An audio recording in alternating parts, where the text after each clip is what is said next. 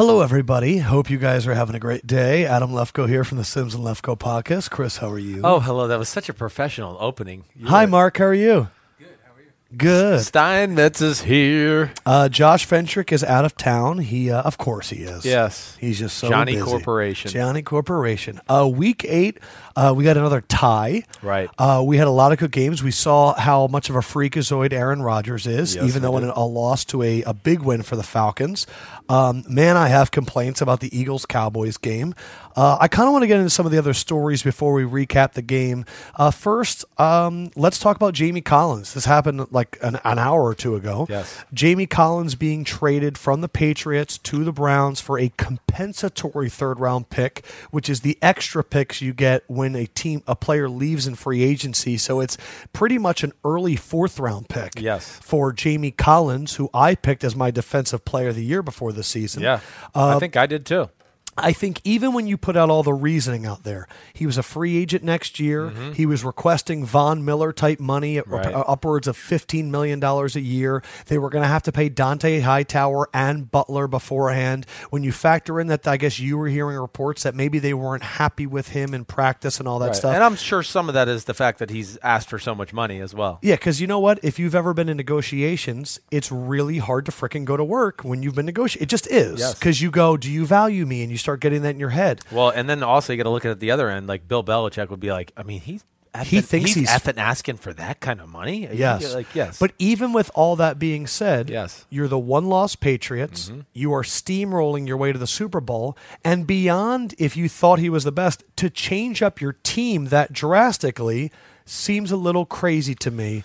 But as you said before, it's hard to question Bill Belichick in these situations. Well, it is, and he obviously feels like he's not drastically changing it to where it's going to change their defense, and which I would agree with. I mean, we talked about it a little before. I mean, the kid Landon Roberts, number 52, when you watch them, yeah, he's a good middle linebacker. Is he Jamie Collins? No, he's certainly not. Because that's the thing. Yeah, he's a good middle linebacker. Yes. But like I think about the Broncos game, a team that the Patriots will likely have to face in the championship game. Right. I mean, Jamie Collins was the reason the Patriots were still in that game. I know he messed up on the one touchdown to Owen Daniels. Both touchdowns. I mean, Jamie Collins is an absolute freak. Why not keep him for the year, see if you win the Super Bowl? And then, I mean, is a compensatory third-round pick that big of a deal? Well, I don't know. I guess Bill would rather get something. Bill is the true value guy. Lefkoe, you've heard me say this a million times. Like, if he thinks you're worth 5 cents and you're asking for 6, he's going to be like, no, you're not worth 6 cents. When you're they worth traded 5. Chandler Jones, Yes. we said, well, they needed to figure out ways to pay for Jamie and Dante. Yes.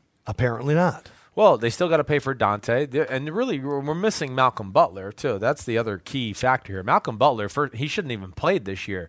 He's going to get big time money. Malcolm Butler deserves to be paid like one of the 10 best corners in football. That's how good he is. So, how negatively does this impact the Patriots? I don't in the right now. Yeah, I don't think it's a huge blow to them. I don't.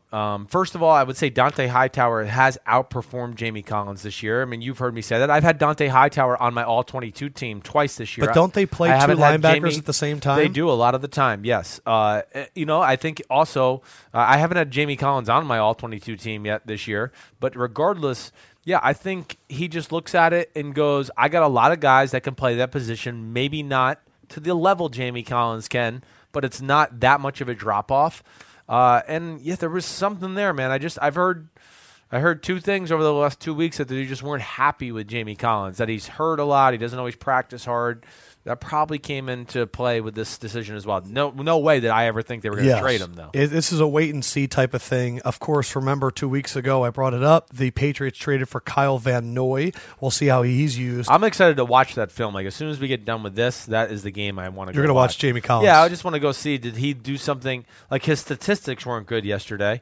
For a middle linebacker of Jamie Collins' talent to only have 2 tackles. Yes, that's a little weird. I think the thing going forward from the Brown side, you do not trade for a guy in a contract year when you're 0-8 unless you believe you're building your team around him. Mm-hmm. And if Ray Horton's going to be the defensive coordinator with a guy as versatile as Jamie Collins, I know everyone in Cleveland is fawning over getting a quarterback to build around. You just found the face of your team for the next 5 years in Jamie Collins. They are the fighting Cleveland Collinses right now because he will be their focal point. And I think getting him for a third-round compensatory pick at his age is amazing. It's unbelievable. Yes. It's really hard to get how many that. picks? I mean, Cleveland's got a jillion picks anyways. Yeah, they got it all from us. Right. Yeah, so you're welcome, Cleveland. You just got you Jamie Collins. No.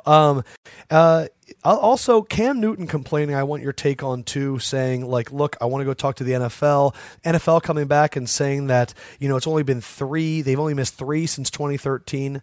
I remember seeing 3 missed hits on him in the Broncos game alone. Yeah, what dignifies them as saying what's missed and what's not and as well? The NFL came out and said, look, there's 11 quarterbacks that have gotten it worse than you. It's like going to the DMV and being like, listen, I have a reservation here for 2 o'clock, and they point to 10 other people and go, well, they're late too. No. Fix the problem. Stop saying that my problem isn't as serious as other people's problems. And also, I think Cam gets hit a lot harder than other people do. Yes. I like your point there, though, with the DMV. That's exactly the right. It's not about, there's been 11 players, we've missed more. No, it's about what you've called with other top-notch quarterbacks consistently as roughing the passer. The play that jumps out to me more than anything is the play yesterday where Calais Campbell almost ended Cam Newton's season with an ACL injury. He bent him backwards. He dove at the knees, and he wasn't pushed there or anything. I can guarantee that gets called, whether it be Drew Brees or Tom Brady or some of the other great top-notch quarterbacks, Matt Ryan, whatever it may be. You're right. It's not about what's been missed. It's about the quantity of times that maybe he puts himself in these tough situations, and he never gets the benefit of the call like the other top-notch quarterbacks do. Yeah, my thing is the NFL's response showed that they have another issue. How can you say that you care about NFL safety when this is the first time we're hearing about these numbers ever, and your answer is, look, Cam, I know you think people are trying to end your season, but all these NFL quarterbacks, we're not protecting 11 of them either. Okay, then you have a serious issue, NFL, and you need to look at this. What I think is funny, too, when you look at the quarterbacks who they said they have missed more, just to throw some of the names on the list that I think is kind of funny. A lot of them are these, like, all right, Andrew Luck, big physical freak, right? Joe Flacco, Ben Roethlisberger, those are the guys. So, obviously, they're looking at those guys and just going, oh, they're big. They can handle that type of hit. Where, the Drew Brees or the Brady, they see them get a forearm to the neck, and they go, oh, illegal hit to the head. We got to throw the flag there. The number one storyline that I'm seeing repetitively these last few weeks has been issues with refereeing and penalty calls and kicking. Yes. And they are the 2 things that NFL fans don't sign up to watch. And saying we need to get rid of the mental error of referees, it literally goes nowhere. That's the only system we have. We can't replay everything. It's not possible. And kicking is just part of the game. But both are what we're talking about a lot, and I really don't care about either of them.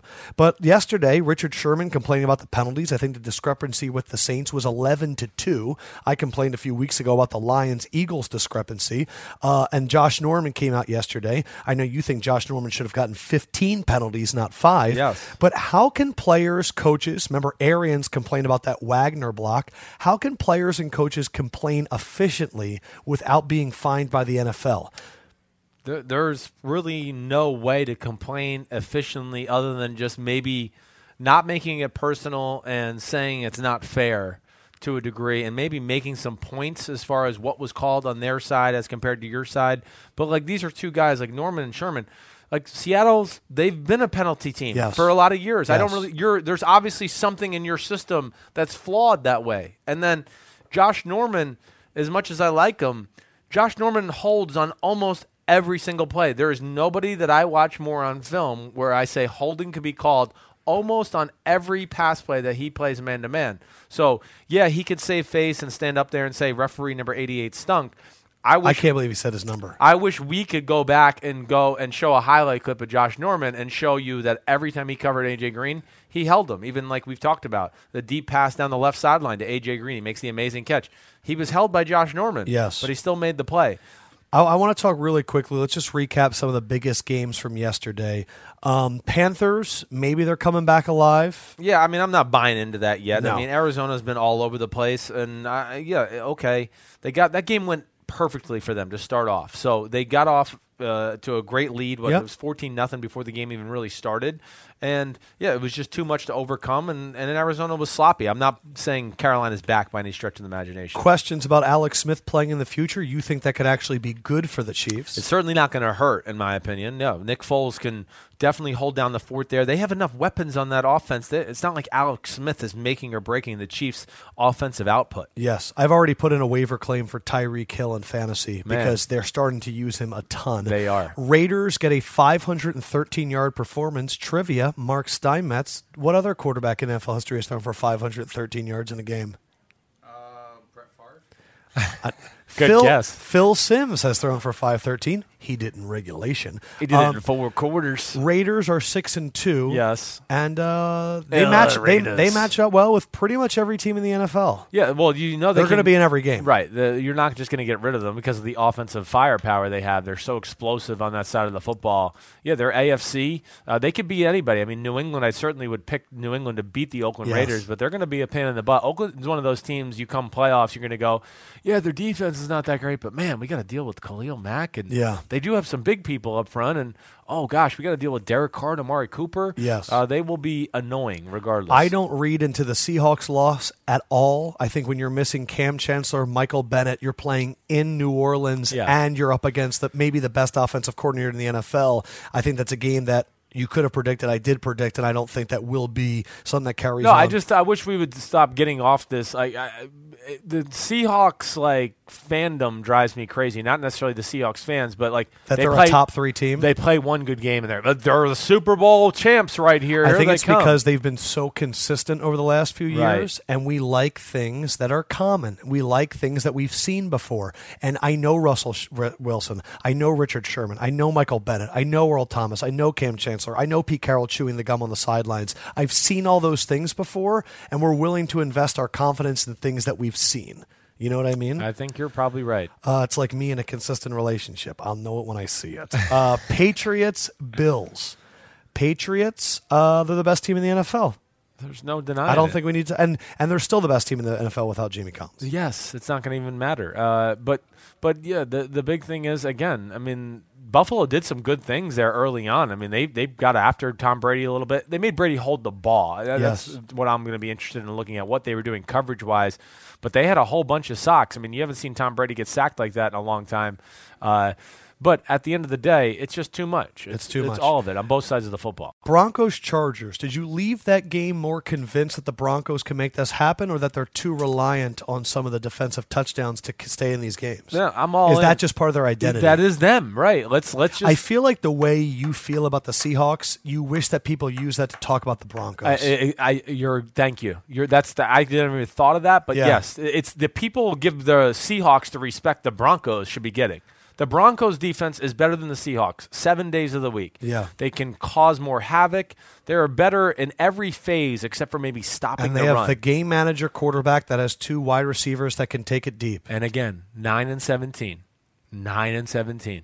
That was 9-17. That was Peyton Manning touchdown to interception ratio. 9 touchdowns, 17 interceptions, won the Super Bowl. Are the Chargers going to be the annoying team that keeps a team out of the playoffs, or are they a team that could actually squeak in? They're not going to get in. Okay, just because their division is so hard. Yeah, they're going to ruin They're going to ruin like the Raiders or the Chiefs, somebody late in the year from not getting in. How much do you buy the Atlanta Falcons after that win yesterday? Well, the Atlanta Falcons are not the team from last year. I think we've been consistent in saying that. I do think they're better.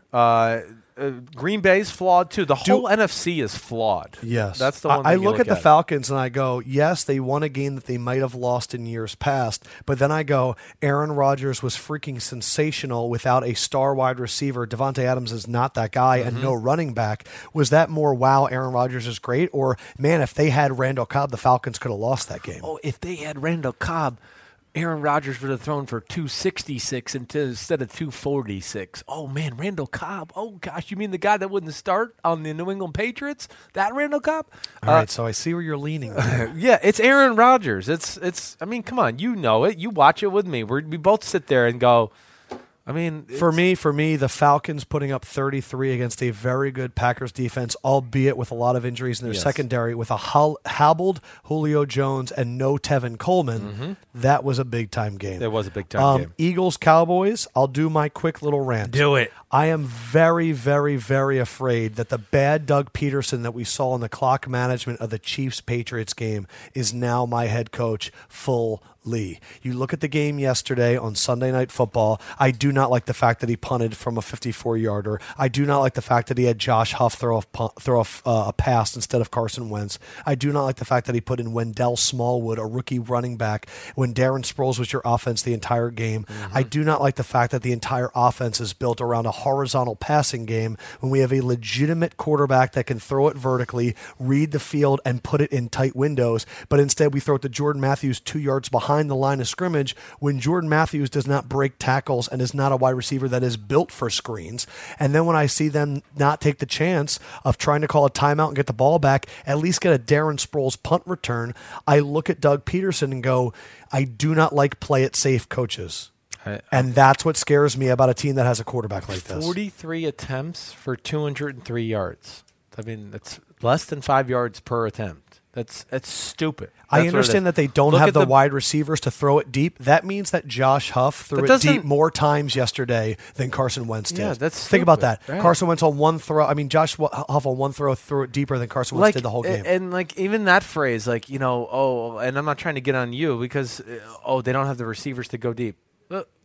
Can they run? Throw it deep. I don't really care. You have a Dorial Green-Beckham that's like 6'6". Yes. Just let him run and throw it up. Make the defense think you're going to do it once or twice a game. That drives me freaking crazy. And the other thing I'll say, Lefkoe, is I honestly think the NFL is slowly but surely getting away from the dink and dunk offenses. Well, you've been saying it for 2 years that the West Coast is dead. It's dead. You feel the same way about the West Coast the way you feel about the Seattle cover 3 press bail. A little bit, yes. It's been figured out. It's time to add new wrinkles. Time to move on. Look at New England. Look at the Oakland Raiders. Look at the Pittsburgh Steelers. Some of the better offenses we have in football. What do? Yeah. They throw it down the field. Even the Denver Broncos, even though they're like... And if the Eagles quarterback was Sam Bradford and if the Eagles quarterback was Chase Daniel, I'd understand running that offense. But we have Derek Carr. I'm not going to say he's Tom Brady, but we have a quarterback in theory, that can throw it vertically down the field. Right. I mean, that dude got destroyed from behind and held on to that ball yesterday. That was incredible. Or, even look at you look at last night with Prescott. I'd like more Frank Reich in the play calling than I would like Doug Peterson right now. That's how I look at it. Monday Night Football tonight, Vikings at Bears. You think it'll be a good close game. The line is -5.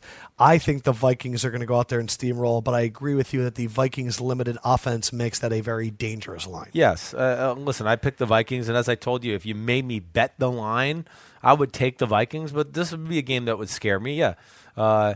It's the Bears. The Bears have played better than people realize. Their defense is a little better than realized. And, like you said, that Minnesota offense is not just going to march up and down the field on it. So that's going to make the game close to a degree. It'll just be whether good old Jay Cutler just totally gets obliterated by Minnesota's defense and they get some short fields off of turnovers, sack fumbles, whatever it may be. That's really – Minnesota's like the Denver Broncos a little. Except they don't have Emmanuel Sanders and Demaryius Thomas. Exactly. Yeah, they have Stephon Diggs and Matt Asiata. Good medium range guys, but nobody that scares you down the field. Before we go, I just want to do one quick story. Your dad was covering the Jaguars-Titans game on Thursday night, and he said something to you that you don't hear very often. We should talk to that game regardless. I mean, anybody who's been listening to us, now you all know that Blake Bortles is not a starting NFL quarterback. They are 0 for 10 when he throws for over 300 yards. Right. That's got to end. And that game itself was embarrassing altogether. For the offensive coordinator, Greg Olson, to lose his job, and then later today find out that a quarterback guru is going there to work with Blake Bortles. I have a hard time with men losing their jobs because other people aren't good at their jobs. Right. The GM drafting Blake Bortles, how about that? Because last time I checked, the offensive coordinator for the Jaguars, Greg Olson, who just got fired, he was on the Oakland Raiders and drafted Derek Carr. And developed him in his first year. And that's the reason they wanted Derek. Yes, I mean, he is the reason they drafted Derek Carr. I would love to talk to Greg Olson. Man, we can do that. We can get Oldie. Oldie would be fun. Maybe he ain't going to talk trash. Maybe he I will. would like him to go, honestly, the kid sucks. Well, his mechanics stink. His presence stink. He literally has no redeeming qualities other than his height and weight. Yeah.